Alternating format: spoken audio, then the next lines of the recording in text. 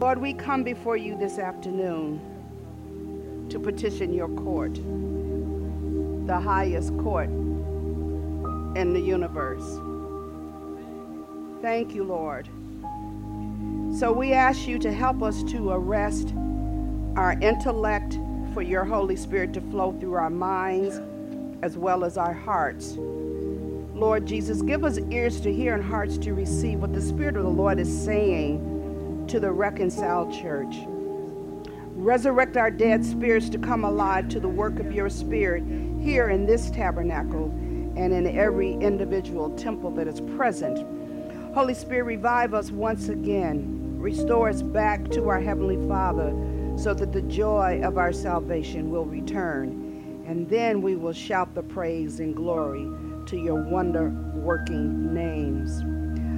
Father, we are open, hearts open, eyes open, ears are open to hear from heaven today. This is a time that we need to hear more than any other time in our lives. So we don't come to play games. We're not coming here to have church as usual, but we're coming to have an experience and a revelation in who Jesus is in our lives. So Father, I ask you to continue to show me the things you want me to see, so when I speak, Master, it will be only those things you want me to say. In Jesus' name I pray. Amen. Amen, and praise the Lord. Hallelujah. In behalf of Black History Month, let me make my little small contribution. Some historical data about the song, We Shall Overcome. Everybody's familiar with that song, right? We Shall Overcome. Let me tell you, the original title is I Shall Overcome. And this was written by Charles Tinley, a black man who wrote this song seeking freedom for his soul. Isn't that interesting? And that's been many moons ago when he wrote this song. But he was seeking freedom for his soul from the Lord. And you know, and they just used it and then put the pronouns in there, we, as a black march for freedom. But the reason why I felt that this was so interesting, because when I found out about this, is that we can only be as free as our souls are. You can march to your complexion change. You can do all of those things, but man doesn't determine your freedom. Jesus does. Amen. And as you can be as free as you can comprehend and receive. Amen. Amen. Praise the Lord. Okay. All right. The title of today's message is The Church Need a Heart Transplant. And so we're in Philippians 3, and I was only able to read 3 verses. And it goes as, finally, my brethren, rejoice in the Lord. To write the same things to you, to me indeed is not grievous or tedious, but for you it is safe. Beware of dogs, beware of evil workers, beware of the concision. Mutilation is another word for that. For we are the circumcision which worship God in the Spirit and rejoice in Christ Jesus and have no confidence in the flesh. Now, in the King James book, the word Spirit is in a small s, but it really means the Holy Spirit. Okay? So we're not talking about any old kind of spirit. Now, let's go back to verse 1. He says, finally, my brethren, and that word finally means that you're transitionally the stuff that Paul is saying. I talked to you in the previous chapters, and you're correlating it with what I'm telling you now, because he's repeating basically what he had already spoken. And I know we frown on, oh, I've heard that message before. Okay, I'm going to come back to that. Finally, my brethren, rejoice in the Lord. To write the same things to you, To me, indeed, is not tedious, but for you it is safe. So to keep saying the same things, rejoice in it. I don't find it a problem at all. And it's safe for you. Because you got to remember, whatever is being preached and spoken, the word is a two-edged sword. And is working both ways. Okay? So, okay, let's go. The Lord will have his word repeated over and over again, because he wants the word to be in our hearts and not head knowledge only. Okay? Once it enter in the heart, we will begin to live it out. As long as it's just in the head, you don't walk in that because it hasn't been processed. It's just some knowledge that you have. But when knowledge turns into wisdom, that's because you put some action to it. Okay? And so when it gets into the heart, we will begin to live it out and not just rejoice over it. Okay? Go over to Mark 4, and so we can talk about what I mean when I say, and not just rejoice over it, which is what we're really good at doing, and especially as our particular nationality, we do know how to rejoice, right? Okay, in Mark 4, beginning with verse 11, and we know that this is Jesus speaking. And he said unto them, after he had first given the parable about the sower that sows the seed, and we need to know that the seed is the word. The sower is the Lord.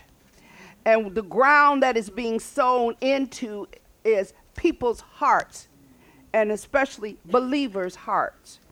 The seed is the word. And the sower is the Lord.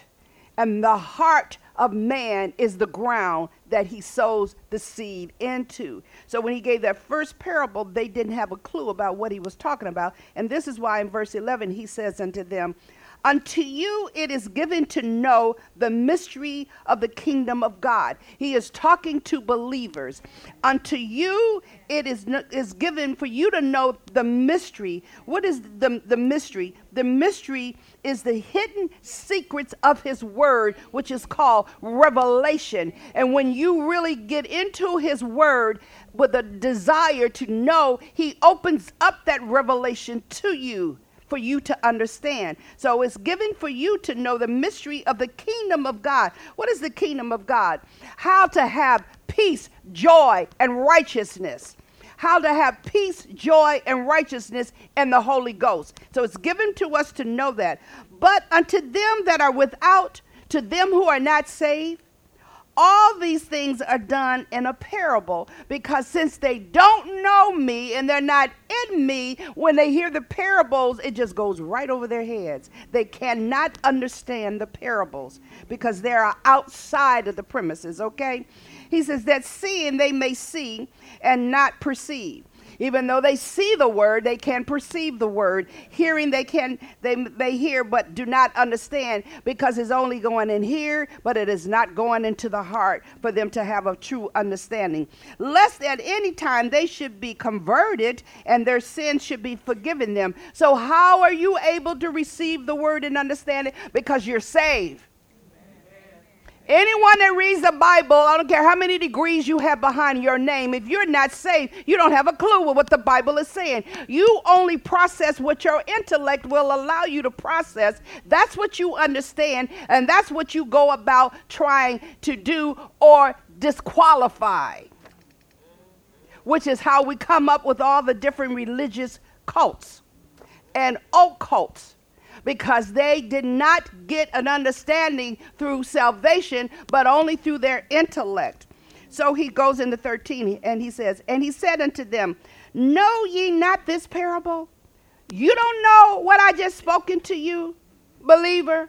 How then will you know all parables? Because if you don't understand this particular parable, you won't understand none of the word. Why? Because if you have not have your heart conditioned by me forgiving your sins, cleansing you from it, and producing all righteousness in you, then you can understand the other unfolded mysteries that are in my word. But if you have the foundation of that, then you can understand this parable, then you'll understand everything in the Bible, because with the Bible, God is sowing in mysteries and revelation for you to have and to unfold. And the greatest one is that he who allowed me to sow my seed in your heart, and you can receive it and walk in it, too much is given. Okay? So he says, know ye not this parable? How then will you know all parables? Because he's going to talk like in a way that is coded, but is open for whosoever will that will come and have ears to hear and a heart to receive. So then he begins to talk about the sower who soweth the word. In 15 he says, and these are they by the wayside where the word is sown. But when they have heard, Satan cometh immediately and take away that word that was sown in their hearts. Because their hearts is so hard with the mess that Satan have sown in it, that when the real word come, it can't go down because the ground is hard. Okay? And these are they likewise which are sown on stony ground, who when they have heard the word, immediately receive it with gladness. That's what I was talking about in the scripture. That is in your head and it is not in your heart. And you, when you hear it, you're just rejoicing because it sounds good, but you have your heart is so stony, it can't be produced down in it. Now, why is your heart stony? Because it's been wounded, it's been hurt, and you haven't been able to get over it. Because you're holding on to those wounds and you're still dressing them. Every day you put in on a new bandage as you rehearse the damage that was done. And so it's stony. It's not as hard as one that has not been processed at all, but it's too hard for the key ingredient to get down in it, because you're still walking in unforgiveness. Now, unforgiveness does not mean forgetting. Because, see, we think because you don't remember it, well, I have forgiven. But because you do remember, you haven't forgiven. That's not true. Because if the person that you have chosen to forgiven is still operating, doing the same thing and still doing the same dumb stuff, are you going to subject yourself to that person by forgetting and just going around them and just letting them continue to keep doing the same thing to you? So you can forgive and not forget, so that you can protect your sphere of influence, but you don't hold any grudges any longer against the person, because you've given them to the Lord and now you're praying for them. But in the meantime, until I see that you have changed according to what you say, you cannot be part of my presence. I'm not having anything to do with you. I love you from a distance. When you get right, we can fellowship. But until then, all glory belongs to God as I pray and lift you up in the name of Jesus Christ. But if that person's changed and you've forgiven him, then life goes on. Amen.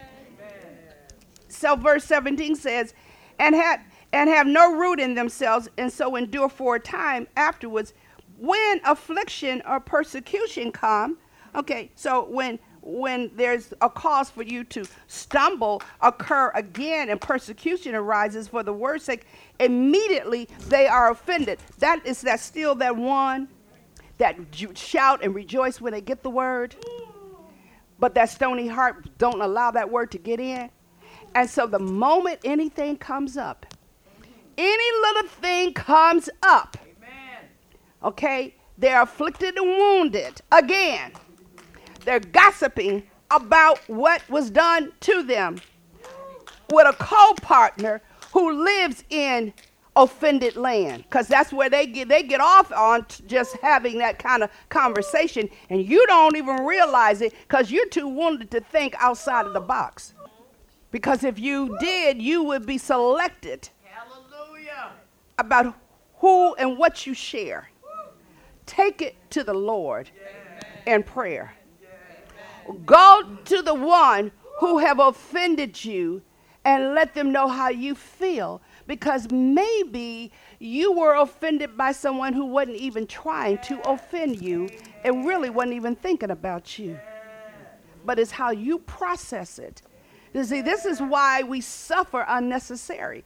And even if they did intended to offend you, if you communicate to them and talk about it, then that gives them the opportunity to repent and change. They have a right to repent and change just like you do. Now, if they don't want to, okay, I choose to forgive you. I'm through with it. And so, God be with you. Okay? Then 18. And these are they which are sown among thorns, such as hear the word, and the cares of this world are, and the deceitfulness of riches, and the lust of other things enter in, choke the word, and it becometh unfruitful. So this is the person whose heart is caught up in the world system, and the riches and the lustfulness of life. Now, when I say the lustfulness of life, the first thing people talk about is sex. I'm not talking about that. There's so many other lustful things that pull you away from being able to hear what the Lord is saying. Whatever you crave for the most, whatever you covet the most. So it can be money, it can be stuff, it can be people, okay? It's not just sex. There's a laundry list of things that are so more important to you, that takes up your thought pattern so that you cannot focus on the word. Therefore, when something comes, like something enters in from life dealing out bad cards, then because you filled it up with that stuff, the word of God never comes up to fight that battle. Are y'all understanding where I'm coming from? Okay. So, if all I can think about is my lustful, lascivious yearnings and feelings, because everything is about me, then when I am attacked emotionally, physically, or spiritually, I only think of those things as what can I do or have that's going to make me feel better. Yes. Okay, now y'all understand these people who go out shopping all the time, looking for a sale. Yes. Well, my 90-something-year-old, I don't know how far her 90 she is now. She told me when I was a teenager, and I've never forgotten it, that something can be on sale, but if you don't have a need for it, it's not a sale. You bought it because it said it was marked down. Oh, did you see they marked that down to such and such? Do you need it? If you don't need it, you didn't get a sale. You got caught in the web. If this is something that you actually need and it was on sale, that's a bargain. Okay? So you caught up with lust of stuff because you think that's going to ease how you feel dealing with an emotional issue. You get a charge just walking into the store. And you went in there maybe for something that you actually needed as you go all through the store looking to see what good bargain you can get. He says, and you come out with far more than what you went in there for. And you have people around in there say, are you finding what you need? And I usually say, more than what I need. Not even what I came in here for. I haven't even picked up what I came in here for yet. With a basket full of other stuff. Okay. That's lust. And therefore, when something comes up and you need to be able to speak God's word, it doesn't register because it's not in your heart. It's not in your heart. So it would not be natural for you to just automatically speak the word. I'm going to tell you something else, because this is a major thing, especially among us believers.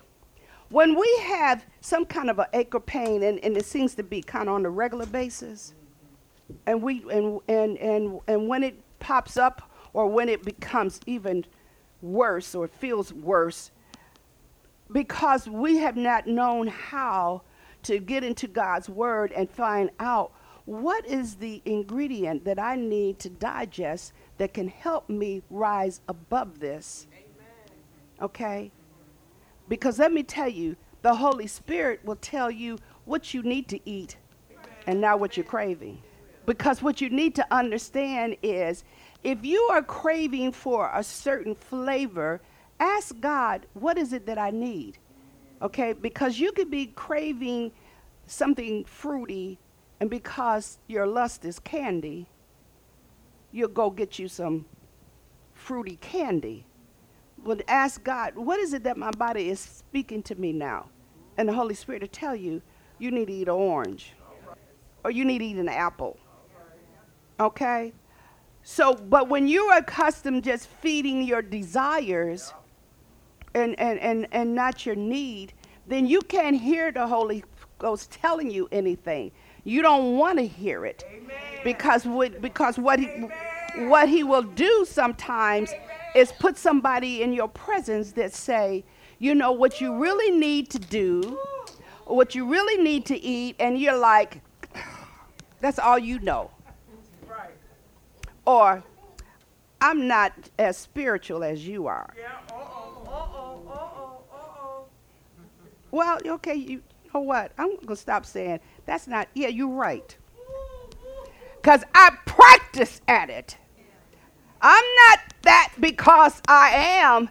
I'm that because I practice and work at it. And every time a bad feeling come up, I start asking God, and then I begin to pray scriptures over it because I don't want to receive it. I don't want to decline in what I'm sensing and what I'm feeling, because your mind can do a thing on you and it can work against your body. That's the whole intent. That's why it can't be head knowledge. It has to be heart knowledge, because the head is part of your soul. Your soul is what's broken. Your soul is what's bound. Your soul is where the strongholds are. And so I have to talk to my head from my heart and tell it, I'm not accepting this. This is not from the Lord. This is something I've either have done wrong or not doing right. I need to have a better understanding. So you begin to ask God, what is it that I need to do in the natural to conquer this thing, as well as begin to speak the word. When I speak the word over it, it's not like I'm speaking something that's magical that's going to change it. The word is a two-edged sword. And so when I speak the word over it, the word is cutting me and working on the issue all at the same time. The word is changing my view about it as he heals it. Because if he heals it and I still have the same mindset, something else is going to pop up. This is why we have to have the word in us. Now, and I keep saying, if you're having problems with your sight where you can't really read, they got this little Bible thing that I ordered that you can listen to, hear it, and you can choose what you want to hear. So you can hear the same thing over and over and over again. This is why he wants the word to be repeated over and over and over again, because faith cometh, not come. It's coming, constantly coming. Amen. And now let's read about the good heart. Verse 20, and these are they which are sown on good ground, such as hear the word, receive it, and bring forth fruit. Some 30-fold, some 60, and some 100. Those different levels of fold is based on your faith.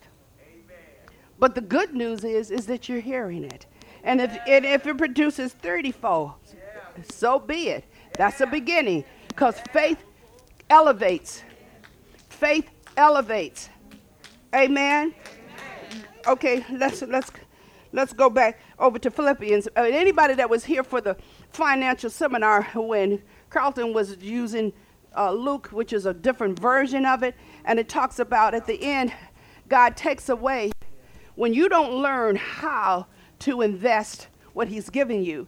Now, I'm talking about the word right now, although we were talking about finances, but that word in Luke is talking about your talents. Your talents. Okay. And you all know that talents and gifts are different, right?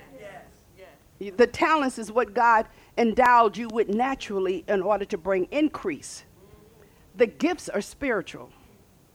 And whatever he gives us, naturally or spiritually, if you don't use it the way he intended for you to use it, he'll take it away. That was the bottom line to that message. He says, those who took and worked it to bring increase, he increased them according to their faith. And enlarged them. But the one who was so worried about impressing him, and I don't want to do nothing that I may mess up and you don't like it, I have to hear your voice, so I'm just going to hide up under this table and keep it in, but I ain't going to do anything because I don't want to make any mistakes. He took what he gave him away. You don't have nothing, and that nothing I'm going to take away. And I'm not adding nothing to it. That means what God has given us.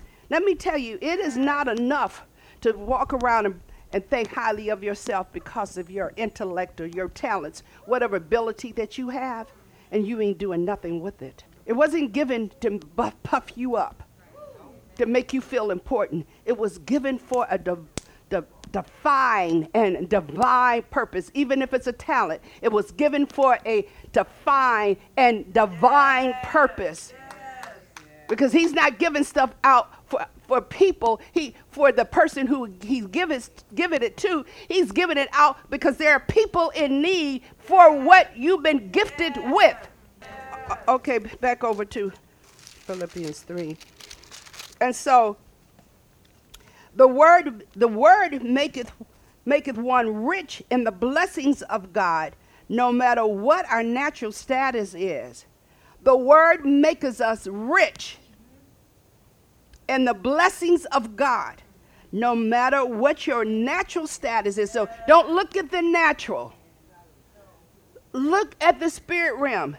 Just look at the natural long enough to know how to pray for the increase and for the change. Amen. Paul stated, it isn't tedious for me. Actually, I'm rejoicing to have the privilege to do so. And to keep the people safe, to have the word to measure and guard over their hearts and lives. You see, the person who's giving that word and you're like, well, you said this before, and it's a privilege because every time I hear it, it's cutting me. And every time you hear it, it should be separating, dividing the soul from the heart. The soul from the heart. That's what the Bible said. The word is supposed to divide the soul from the heart because the soul is jacked up. And also to wipe out former beliefs that may be legal but not expedient. Because remember the Bible says all things are lawful because you belong to Jesus Christ, but they're not all expedient for you. Okay? And especially for where the Lord is taking you. Do you know the journey that you're on? Do you know where you're going? Do you even know why you're on the journey? When one prays to the Lord, asks to be led by the Lord and wait on the Lord, he will lead you in his word and what to study and to say. So when you hear something that's being repeated, the messages that you're hearing, it's coming from the Father in heaven. Yes, hallelujah. This is not because you can't find nothing else to talk about. We will never, I don't care how many times you've gone through the Bible. You will never be able to cover everything in the Word of God. Because let me tell you, you can take one verse, the Lord is my shepherd, I shall not want, and get so many different revelations out of that based on the time in your life that you happen to be saying it. So you can never exhaust God's word to the point like, oh, well, I heard that. Let me tell you, that works for these other books. This book is alive. It's living. And it brings life every time you hear it. So when you sit up on your laurels talking about, I heard that message before. I heard it preached. Well, you know what? If you had actually received it and operated according to what you heard, you wouldn't be sitting here now listening to the same thing again. Hallelujah. It's alive. It's alive. It comes alive for the need at the time.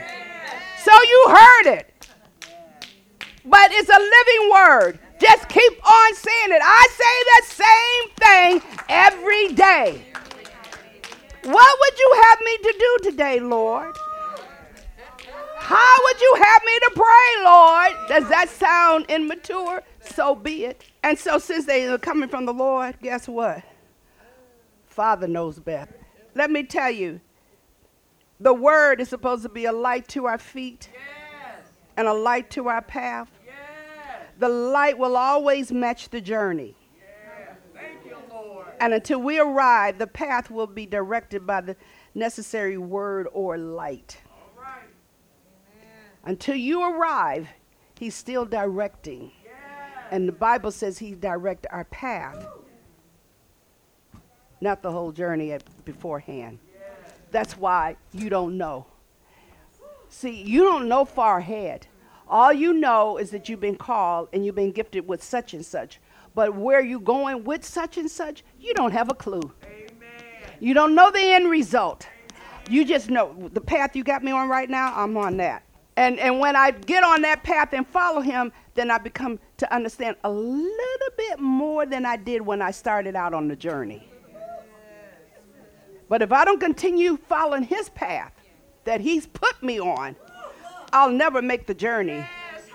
I'll never get to the end. The destiny that he has set for our lives. And in Psalms 91, it says he has a destiny for everyone. I know the plans I have for you, says the Lord. The plans are for hope and a future. Stop worrying about what you're going to accomplish or who you're going to meet. That ain't the plan. That's the result of the plan. The plan is, what is God have God told you to do? We worry about the little bonuses as a result of being obedient. The bonus is what kind of person you're going to end up with, what kind of car, house. But that's not the plan. That's not the plan. The plan is to please God with your life, with your tongue, with your mind, with your heart. That's the plan. And he'll give you the rest. Now, verse 2, it says, beware of dogs. Beware of evil workers. Beware of the concision of mutilation. And that's all it says in 2. But let me read you my commentary before I start putting down what God gave me. He gave 3 different definitions of false prophets, false teachers. Okay? Dogs, evil workers, and concision. Okay? And these were Judaizers. The Judaizers were Jews who professed to be Christians. They preach that unless one is circumcised according to the custom of Moses, one cannot be saved. So what was he preaching? Works. Your salvation was predicated on your works. You know, when we went on that fast, praise the Lord is over. Hallelujah. Bless his holy name. When we went on that fast, that wasn't to impress God. We can't impress God with this wicked flesh. That was for him to impress us. That means to open us up, do surgery, and reveal to us our mess so we can release it at the altar and never pick it up again, Father. That was the whole intent. Amen. So most times you don't even know until after it's over what he's done or what you really need to put your focus on. Because sometimes, let me tell you, don't think because you went on 21-day fast that everything that you was looking to be delivered from, what you were free of. Some of it was to avail it to you. And he's doing it in increments. Because if he really delivered us from all the evil at one time, we would die. There would be nothing left. We'll just pass out and die. It's more than what your flesh and your heart can handle at one time.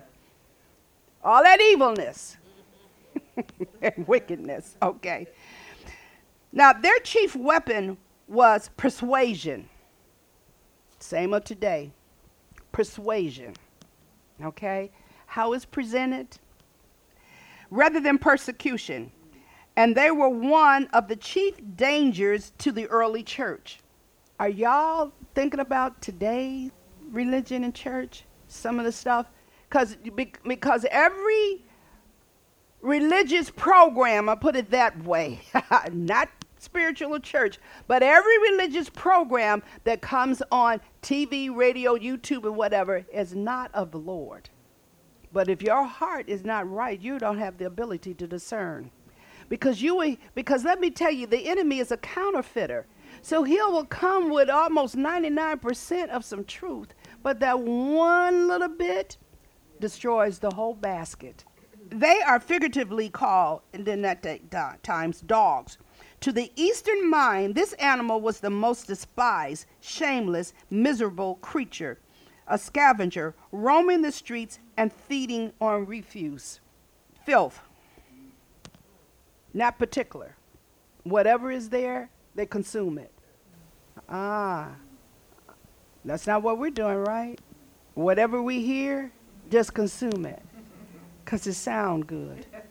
You didn't explore it. You didn't ask God, is this you, Lord?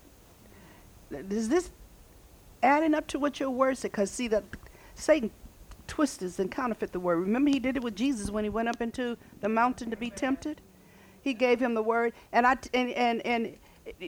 let me tell you, it didn't fool or deceive Jesus, but it does us, because I've heard people read it just like they don't even see the flaw in that word that Satan repeated to him.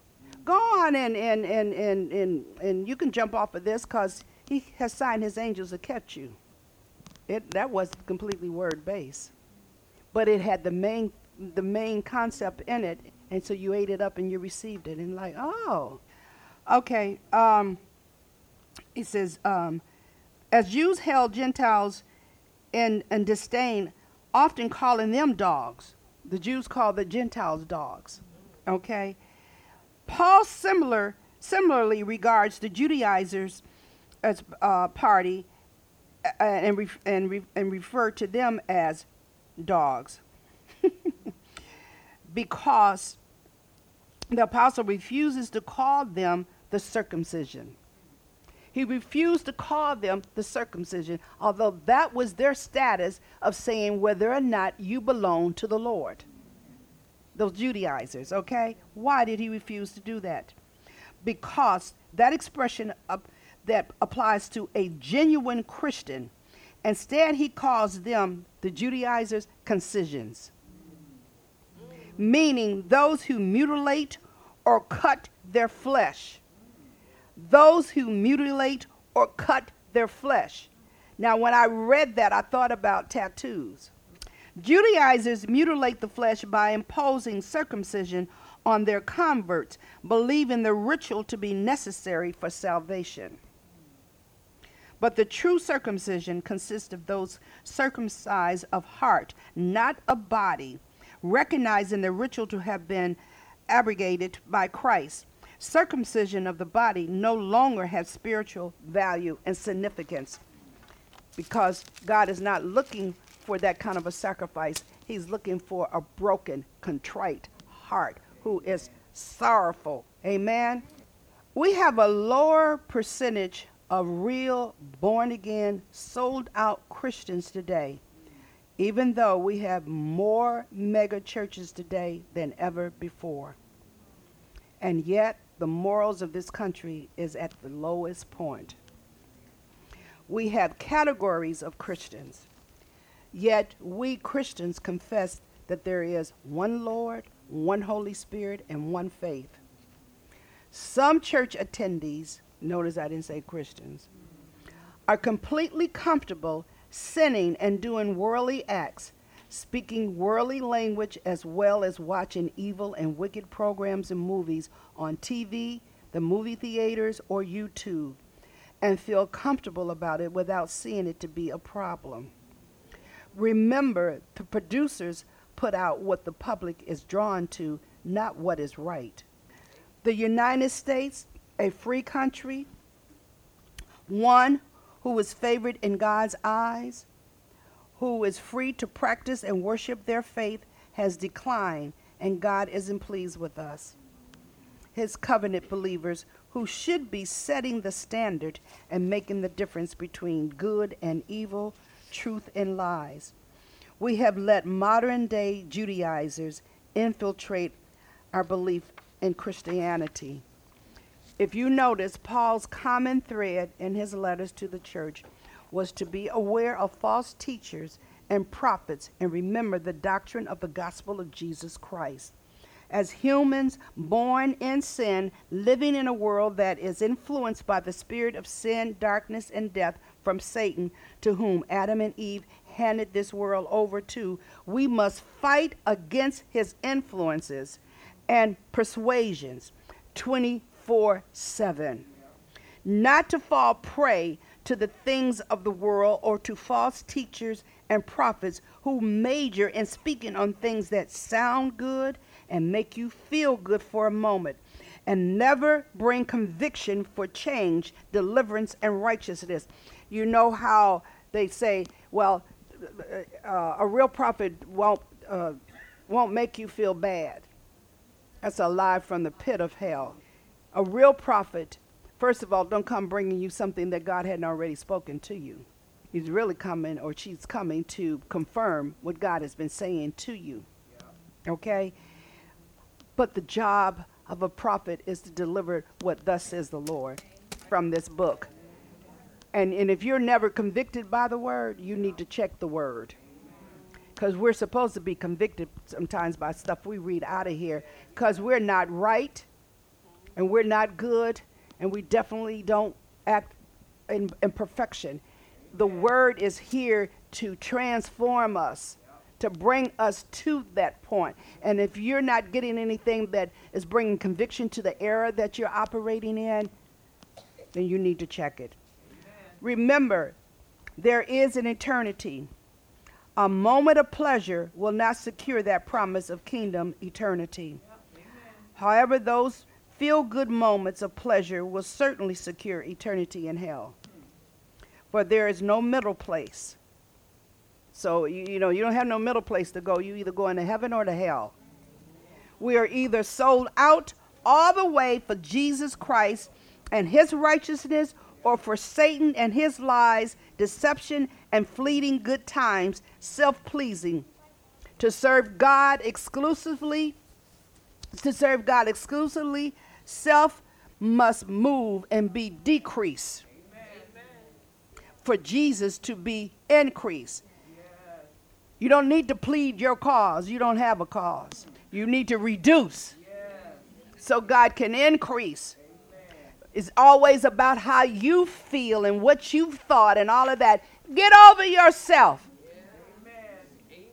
Those are some of them altars you need to be denouncing. It's about what is God saying. That's why you can't get where you need to go with God, because you have elevated your feelings above the truth. And above what you need to hear, that's going to help your soul to be delivered. Your soul to be delivered. See, you don't realize what's going on with your soul because it's been practicing error ever since you came into the world. Amen. And without Jesus in your heart, to let you know when error pops up, you don't realize you're operating out of order. You think it's right because I've been doing it all my days. Well, who made you Jesus? That all what you've been doing all your days is right. When do you get tired of you? Just sometimes I feel sick and tired of me. Don't want to hear me. Did you create yourself like God asked Job? So how are you going to make a change until we humble ourselves, surrender our ways to the Lord? He can't change us. He can't change your view. And just because you've been having this view for 50, 60, 40, 70, 80, whatever years, don't make it right. See, to circumcise your heart means to cut out evil, unclean thoughts and intentions. It means to be on guard and intentional about making the reading of the word a daily priority, for your thoughts to be transformed and casting down your vain imagination, filtering out things before allowing them to enter in your ears. When you have a filter system residing in you, automatically when that word comes, it's like, stop, okay, let me think about this, okay, Holy Spirit. But if the word isn't in you, you don't have a filter system. You have a disposal. And everything just goes in and then comes back out the wrong way. That's why we need our heart transplant. We need a new blood infusion so that God can do what's impossible for us to do. So you can't change yourself. I hear people say, oh, I got it now, so I'm going to do. You ain't going to do nothing. You can't do it. If you could do it, then why are you doing the opposite now? If you could have done it, why are you at this age still doing it? Now, what you can do, God, I see now. Forgive me. I'm giving it to you. Please change me. Please take this out of me. Please show me how to succumb to you so you can do the work in me and help me to stop playing these mind games and these word games to impress outwardly to other people who can't save me, who can't help me. Amen. Thank you, Father. When we're in morning glory prayer, for you all who are on the line or come, you'll understand what I'm talking about. When God gives me a word of direction and point it out to you and things start coming out, don't come back and ask me any more detailed questions about it because I don't know. I'm only following the prompting and the leading of the Holy Spirit. I don't have your life in my hand. I don't have the plan, the full plan of your deliverance. I'm only flowing and moving and operating according to how the Spirit is leading. Because sometimes when he tells me something like what happened on Friday, it was news to me. So the root cause, you need to go to the Lord and find out. If something has just been exposed to you about you, the root cause, you got to go to the Lord. And the fact that it showed up is because the Spirit of the living God was working at that time because we were asking him. You can ask God, take these altars from me. Deliver me, Lord, and don't expect for him to show up. And don't think he's just going to show up when it's convenient and private because your mess ain't private. Your mess, you're doing it publicly. So why you got to be behind closed doors to get free? God says, those who confess me among men, I will confess you to my Father. So if you deliver me from some stuff, I don't want to hide it. I want the world to know I've been freed by the power of the living God. And let me tell you, when you really been free from some stuff, there is an anointing on you to set others free by that same mess.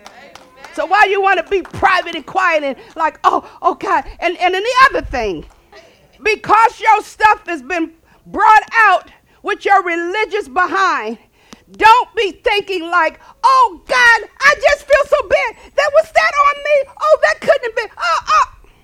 That's idolatry. That's idolatry. To think that you had arrived, so how could that be on me, Lord? I pray. I listen to you. Let me tell you, we won't be free till Jesus shows up. But the point is, rejoice. God, you revealed something to me that I can get free from. Rejoice. I don't have to be like that any longer. Stop letting pride keep you, because I'm telling you, when you act like that, your pride is covering that. You are no more free afterwards than you were before. I rejoice when he shows me something. It's like, now I can be free. Instead of thinking, oh my God, I was like that. Oh God, oh that couldn't be, because God, why'd you tell me? I'm telling you now. There's a time, there's a season for all things. What I don't want is religion. I don't want religion. I don't want people operating in religion. Religion is an unclean spirit. It is not a worship of faith. Do y'all realize that? Do you realize that? Religion is not a faith. Read your Bible. It'll tell you. It's an unclean spirit. Who is the author of that unclean spirit? Satan. Christianity is of the Lord, and it produces spirituality and holiness. How can religion be of the Lord when we got all kinds of religious cults? I didn't say occult, religious cult, like Jehovah's Witnesses. It's a whole list of them who've come up with their own ideology and doctrine that does not line up completely, just enough to deceive man, but it does not line up completely with what God is speaking. And that's why you have to be careful. And you don't entertain other religions that you don't understand. Major in your own. Major in the real deal. Because when you major in the real deal, when the counterfeits show up, you'll recognize it. Don't try to study the counterfeiter. Major in the real deal. Praise the Lord. Okay. The next step is the call to salvation and then infilling of the Holy Spirit. Lord Jesus, you know what? Because I believe that everyone's present has made that confession. I don't know about anyone that's going to hear the podcast. But do you know that you are born again? I'm not going to use the word save. Are you really born again? Because if you're born again, you've been born in the Spirit of God. Amen. And if you have any doubts or reservations, because don't tell me about your encounter, that you had a spiritual encounter with God one day. Unsaved people have that. It's a wooing to get saved. Okay? But if you have any kind of a doubt, then the Lord is giving you an opportunity to really have that experience where you know you have been born again in His Spirit. Amen? Because once you've been born again in His Spirit, now you have the rights to the infilling of His Holy Spirit to lead and to guide you, to guard you, to comfort you, to protect you. And when you are afraid to receive His Spirit, then how could that be when He's supposed to be living in you? If He's in you, when you find out that you can have more, you rejoice in it. You reach for it. You can't wait to have it. You don't sit around like, well, I don't understand that. I don't know about that. And not this time right now. When you know you can have more than what you've already experienced, you're ready to grab it. Amen? Because it's an enhancement which allow you to be able to hear and see what you need to out of his word, and those mysteries begin to unfold in your heart to the point that you can walk in the understanding of it and not just have been a listener to it. Amen. And so even if you said the verbal confession, let's do it today with a heart confession. That you're confessing it out of your heart, not out of a head knowledge, or that is just traditional recitation. Amen. So this is your opportunity to, dear Heavenly Father, I am so grateful and thankful I can come before you this day and give you my sins. Take the sins of my mind and my actions away from me. I give myself to you. I believe that you sent Jesus Christ to save me by his blood. I receive that free gift. And I thank you, Father, for the gift of all gifts and saving me. I also thank you, Lord, for your Holy Spirit that will equip me to live for you and die for you. In Jesus' name I pray and thank you for the gift of salvation and the gift of your Holy Spirit. In Jesus' name I pray. Amen. Praise the Lord. Praise the Lord. Praise the Lord. Okay, I'm going to do the benediction. The Lord bless you and keep you. The Lord make his face shine upon you and be gracious unto you. The Lord lift up his countenance upon you and give you peace. In Jesus' name, amen. Amen. Praise the Lord. Now,